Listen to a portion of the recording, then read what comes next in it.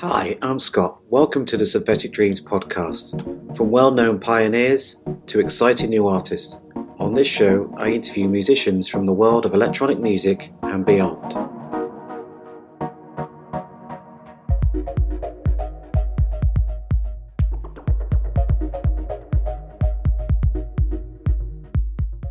Hello, my guest this week is a member of one of the greatest bands this country has ever produced, Blur, who recently announced a comeback tour, and they will be playing some huge shows all across Europe, as well as a few festival appearances in 2023. He's been a counsellor, an animation programmer.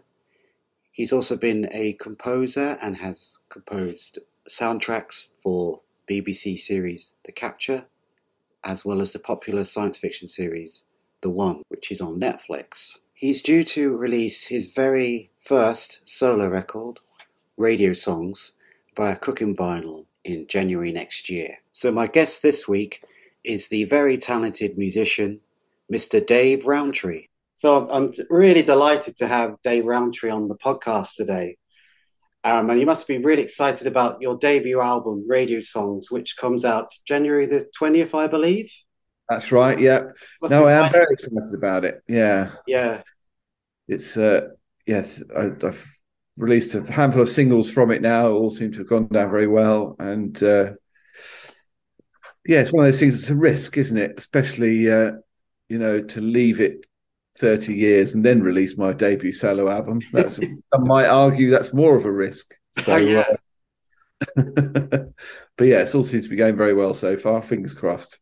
The reaction to, I think is it the fourth track that you've released? But what I've read has been really good, feedback from it all, which must be quite nice to be getting that kind of positive feedback. Yes, yeah, it is, and there's no guarantees with any of that, is there? So, Yeah. it all seems to be set up very well. I can't wait to actually release the album. I want to do a lot of touring next year. Obviously, there's some extra touring that I wasn't anticipating as might slightly stymie those plans. But anyway, that's part of it. Part of the reason for doing this is so I could go on tour without having to wait for other people to decide that they're ready to go on tour too. So. Yes, some control. So talking about the recording process, when did you start it? Did you start it way back when we were having those lockdowns, or was it after that kind of thing? When did you start work on the album? The recording process was during the second lockdown. When we came out of the first lockdown, Leo Abrams, the producer, and I have been wanting to work together for a while, and we had a vague plan to do it. The vague plan was penciled in the diary exactly when the second lockdown happened and everyone's returned back to their houses. So we thought, well, I'll tell you what, we could at least do some preparatory work. We both have recording studios at our houses. We thought we can at least do some preparatory work in our separate studios. And then when this lockdown is finally over, we can get back together and start the recording process. Yeah. And 2 months later, the record was finished. So the preparatory work turned out not to be necessary. It turned out to be perfectly possible to work remotely. Obviously, it's not the same as working together, but in a way, it was more efficient because the songs were a fairly advanced process anyway. It was a matter of dividing up tasks in the morning and then, working throughout the day in our studios and then getting back together again over Zoom in the evening and kind of comparing notes, making plan for the following day. So it all worked out very well. And, I think we actually got it done quite a bit quicker than had we been in the same room when we would have had to do one thing at a time.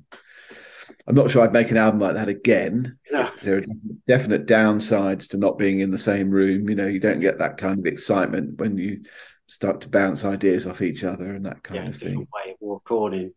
Yeah. So I'm just thinking of so the vocalist on the track, is it Tape Measure? Is it called Julia? Sorry, Yes.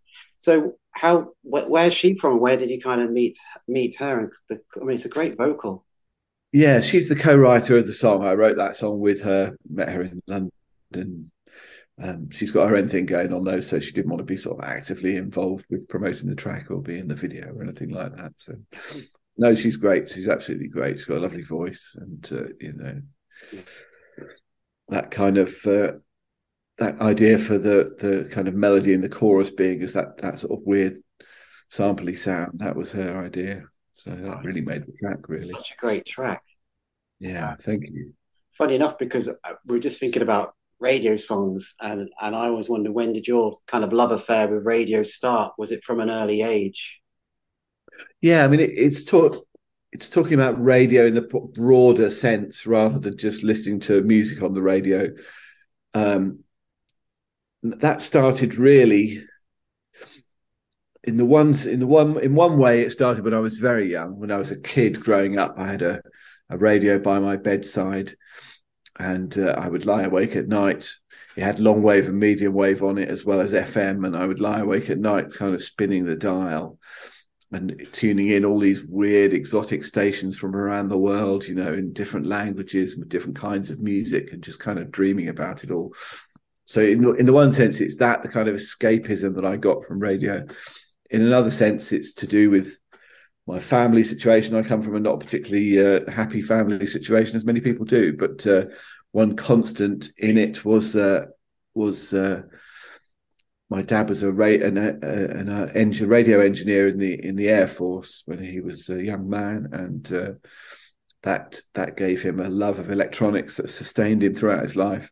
And he and I bonded over that. We would sit around the kitchen table. Rather, some fathers take their sons to football, but he and I sat around the kitchen table over a hot soldering iron and built radios together, and then connected them to a big long antenna we had running down the length of the garden. Again, we sort of tune in all these stations from around the world, and there's nothing as satisfying really as something like that with a kind of real tangible result, making something like that yourself and then plugging it in and hoping it works, and debugging it if it doesn't. So he passed that on to me, a love of electronics. Yeah. So my early music career involved, I had no money when I was in my early teens. I used to build all my music gear. So I built my first synthesizer in the 80s, and really, out of it. Yeah. Wow. And I've done that. I've all the way through my life. I've done that. A lot of my modular gear I built myself, and so that's kind of a big part of the creation of the record. Really, is that kind of maker ethos, really, and seeing. And the radio, I used this. Radio is a bit, almost for me, an almost endlessly interesting thing. But what goes on in between the stations is just as interesting. Yeah, I think there's some very weird noises in between the stations. So I recorded a lot of that at the start of the recording process, and that to some extent was the foundation for a number of the songs. Originally, I was going to do it quite literally, and have static in between the songs, and have it sort of literally pop in like it does when they tune the dial. But that proved to be too difficult to do during lockdown. Yeah. So I might save that idea for another day. Maybe the remix album can be like that. But yeah, there's some things really you need to be sitting in the same room as somebody to do. It's kind of that proved to be beyond the limits of what was achievable at the time, unfortunately. Yeah. Me trying to explain that to the mix engineer. Like, no. What I want is, I want the static. I want the static. But then I want the song to kind of start, how Yeah, it can't be as easy as it sounds, actually. No, to make it sound convincing. You could do it badly. There's bung some white noise down and then start the song. But I love the meaning behind the album. The double meaning is the radio, as in listen to the radio, and then the kind of electronic side of everything. It's and the whole concept of it I love. Obviously, one of my favorite albums is Radioactivity by Kraftwerk. That's a similar thing. It's two meanings: the radio active stuff, and it's got the radio activity, and that also has little noises in it when they're turning the dial. And so I'm a big fan of the radio as well, and I've got old radios with me in here. And me too. Yeah. And funny enough, it's where I heard I think it's the first track, was it London Bridge? Actually in the car, and it's a similar thing. I didn't know who it was. It possibly Steve Lamacq. It sounds like I'm sure he played it first, but Yes, he and I was did. thinking, what is this? I really love it, and the lyrics and the singing. I thought this is brilliant. And then he said afterwards, "Stay Roundtree." I was like, oh wow. So that was so actually I heard it from the radio, and if I hadn't had that on in the car, and a lot of stuff I've discovered from Six Music just by listening to like Mark Riley and shows like Yeah, that. So it's important, to people listen to the radio if they can, because you hear some amazing stuff that I would never have, checked out. yeah. So, yeah, No, it's a very different thing. I mean, the streaming and algorithms and kind of automatically generated playlists are all well and good, but having somebody whose musical taste you trust picked songs for you to listen to is a very different beast, I think. And provided they're good at it, which obviously people like Steve Lamacq are very good at it.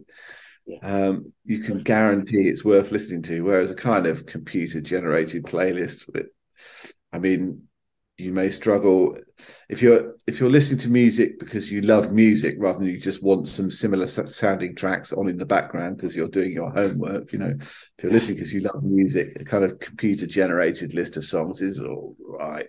I mean, it tends to suggest things you already know. If you put Radiohead, you'll get Blur. If you put Blur, you'll get Oasis. It's like, well, I know that. I know. they're very different. More. Yeah, yeah, You no, get that. So yeah, I still love radio. Radio done well is still my favorite way to find new music.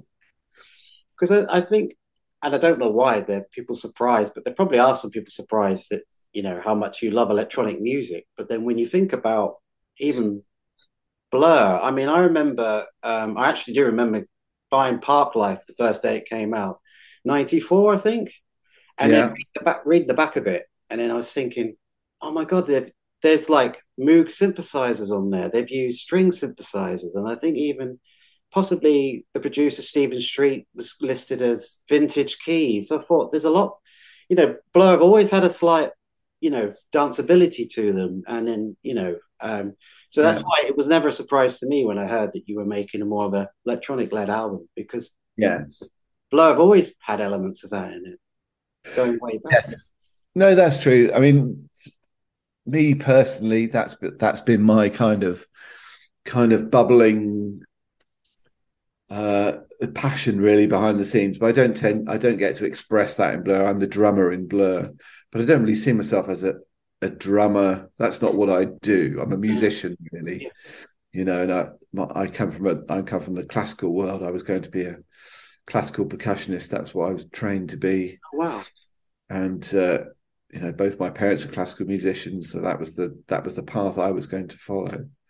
So that's a world I'm very comfortable in as well. I also have a real love of brass band music. I played in a brass band for a long, long time, and there's something about both with string ensembles and brass bands and choirs. There's something about having lots of very similar instruments generating sounds in very similar ways together. Yeah. They tend to complement one another very nicely and kind of build something more than the sum of its parts, as opposed to ensembles with lots of different kinds of instruments. There's something a bit more subtractive about that. So and electronic music's the best example of that, I think, especially kind of more traditional, let's call them analog synths, but we all know that covers all the multitude of sins these days. But Yes, that absolutely. kind of stuff, that kind of way of shaping tones. Again, when you make music out of those kind of instruments, again, you get a bigger sound, Yeah, way beyond the content you've added in because of all the harmonics and the way they all interact with one another. that's true. Yeah. Yeah, those kind of things have always been very important to me, really. So the drums, was that your first instrument, or you said it sounds like you've been on various instruments before then? Yeah, it wasn't my first instrument. My parents insisted that I play the piano, so as old until I was from when I was able to sit upright on the piano stool, I had to have piano lessons, and of course, as a kid, I hated being told to do anything. So, Yeah, I hated the piano with a passion. And so I thought after a few years of that, I thought, I know what I'll do. If I can get this, you have to have piano lessons rule changed to you have to have instrument lessons, then I could pick the most annoying instrument known to man. And they will be so horrified by it that they will give up this music thing. And then I can go out and play football like I wanted to do, you see. So my first instrument, obviously the most annoying instrument known to man, is bagpipes. So that was my first instrument after the piano. Really? Yeah. Wow. I was about 9 years old, I think maybe 10 years old. And but you can't you unfortunately the bagpipes is an instrument for fully grown adults. It's not an instrument for a weedy little kid. It's a kind of fighting, shagging instrument where Yeah. you're expected to be able to, you need an adult set of lungs and an adult kind of physicality. It's a very, very physical instrument to play. So that was a non-starter. So then I thought, well, what's the second most annoying instrument known to man? The drums, obviously. So, but the minute I started playing the drums, my view of I got utterly obsessed by it right from day one. The first drumming lesson I had, I just completely got obsessed by it, and from then on, my football career. Sadly for West Ham, my football career came to an end on that day, and they don't know what they missed, but there we are. And then whenever I wasn't doing anything else, I was drumming in one shape or another. When was So when was your first band? What age were you, and what was the name of your first band, if you can remember? well, no, I don't know, but because I started off.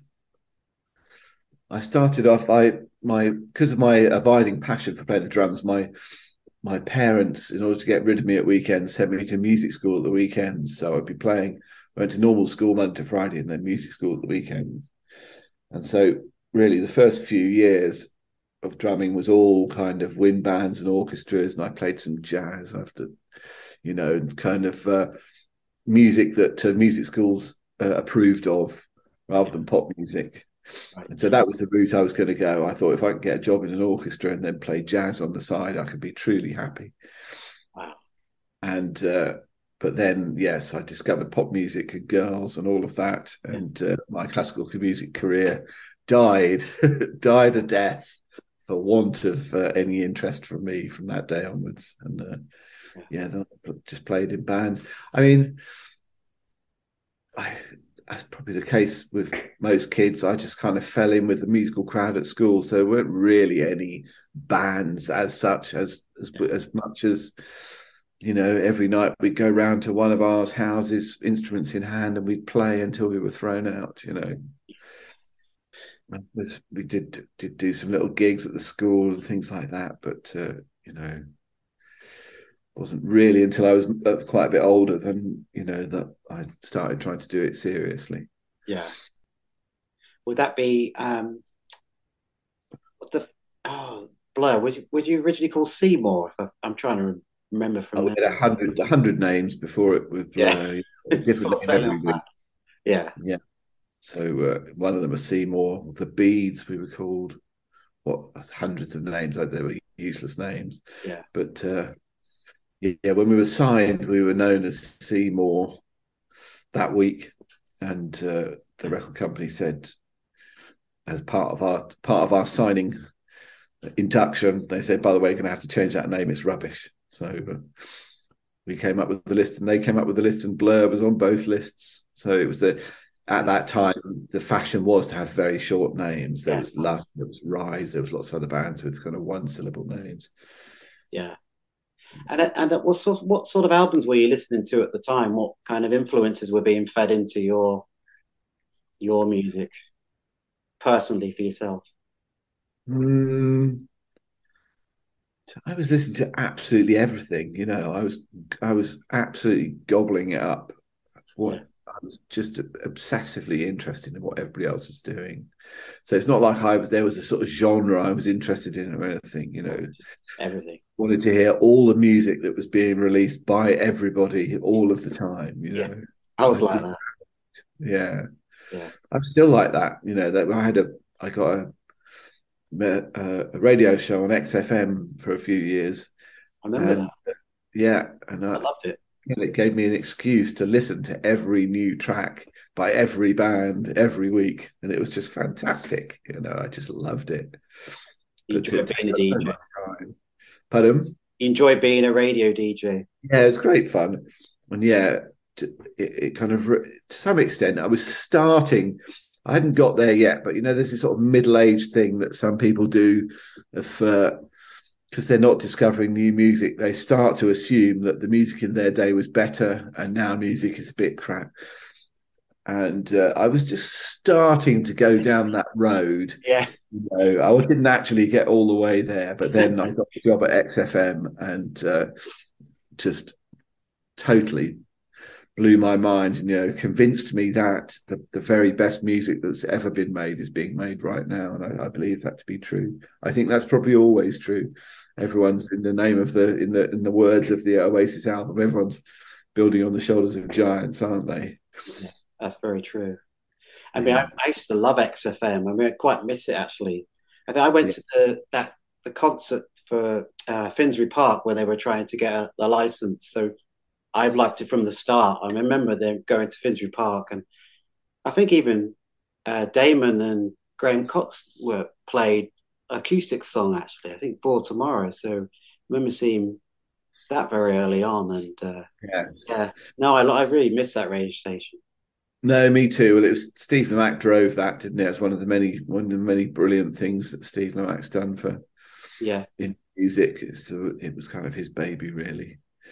So yeah, I remember that too. Damon and Graham playing, and yeah, and then yeah. So the problem for XFM is it wasn't making any money, was it? So that was always their big problem. So when it got acquired by Global, they had a bit of a issue. It's like, well, we're going to have this kind of loss making thing going on forever. Everybody likes it, but yeah, nobody advertises on it, or we're going to transform it into something. So it's much more sort of playlist oriented now, and they still play new music, but mine was a new music show. They sacked off all the new music shows apart from John Kennedy's. So what are you going to do? yeah. Have you done any other like radio stuff or any other stations, or have you thought about maybe doing that again at some point, or maybe the I'd on like to off do it. show? No, I'd like to do it. The trouble is, it takes all your spare time doing that kind of 2 hour show. Sort of,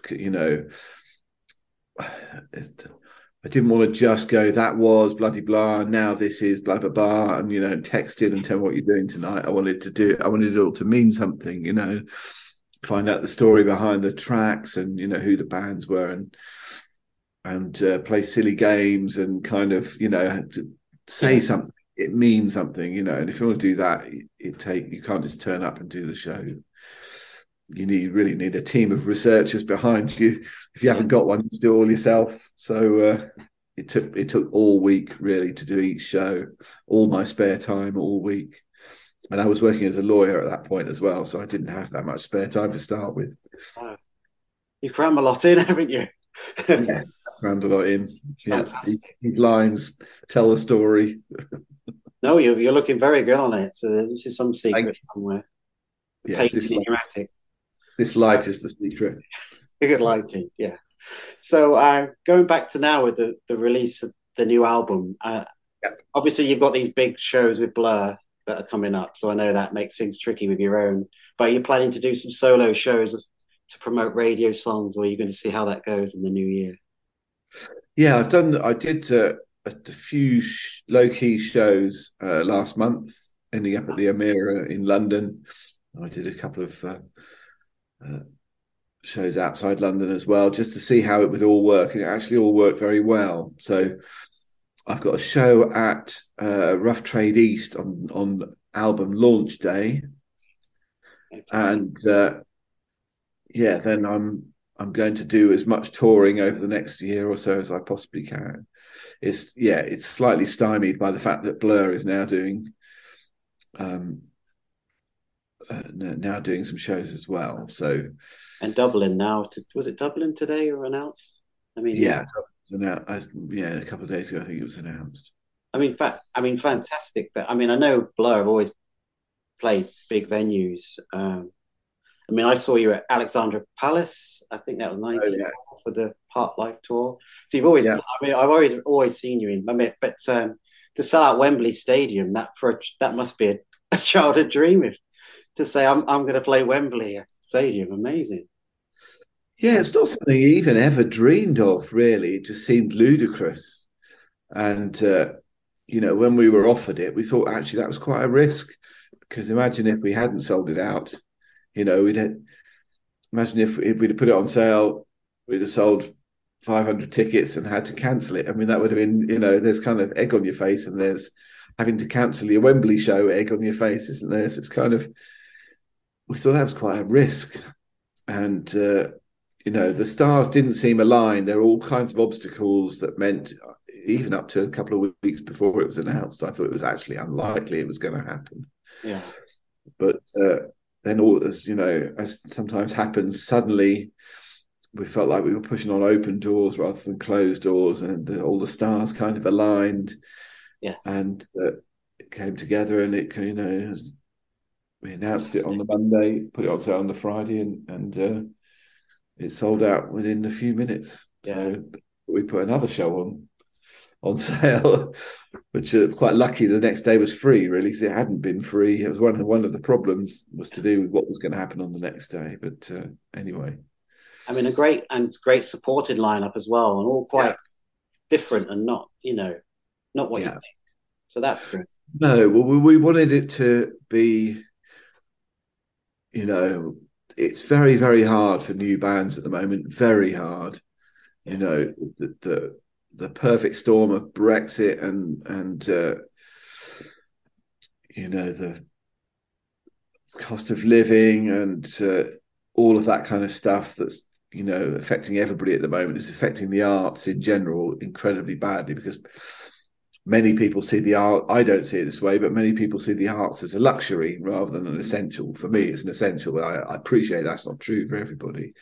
So, and it's luxuries that tend to go when people are worried about their financial future, obviously. So the arts in general are suffering, and I know new up and coming bands, even relatively established bands, are having to cancel tours left, right, and centre. So we thought this would be a chance to give some exposure to some brand new artists, and a platform to some more established artists to help them on their way. People did this kind of thing for us when we first started, so it's important to do that. So that certainly day one, we've got that kind of a bill.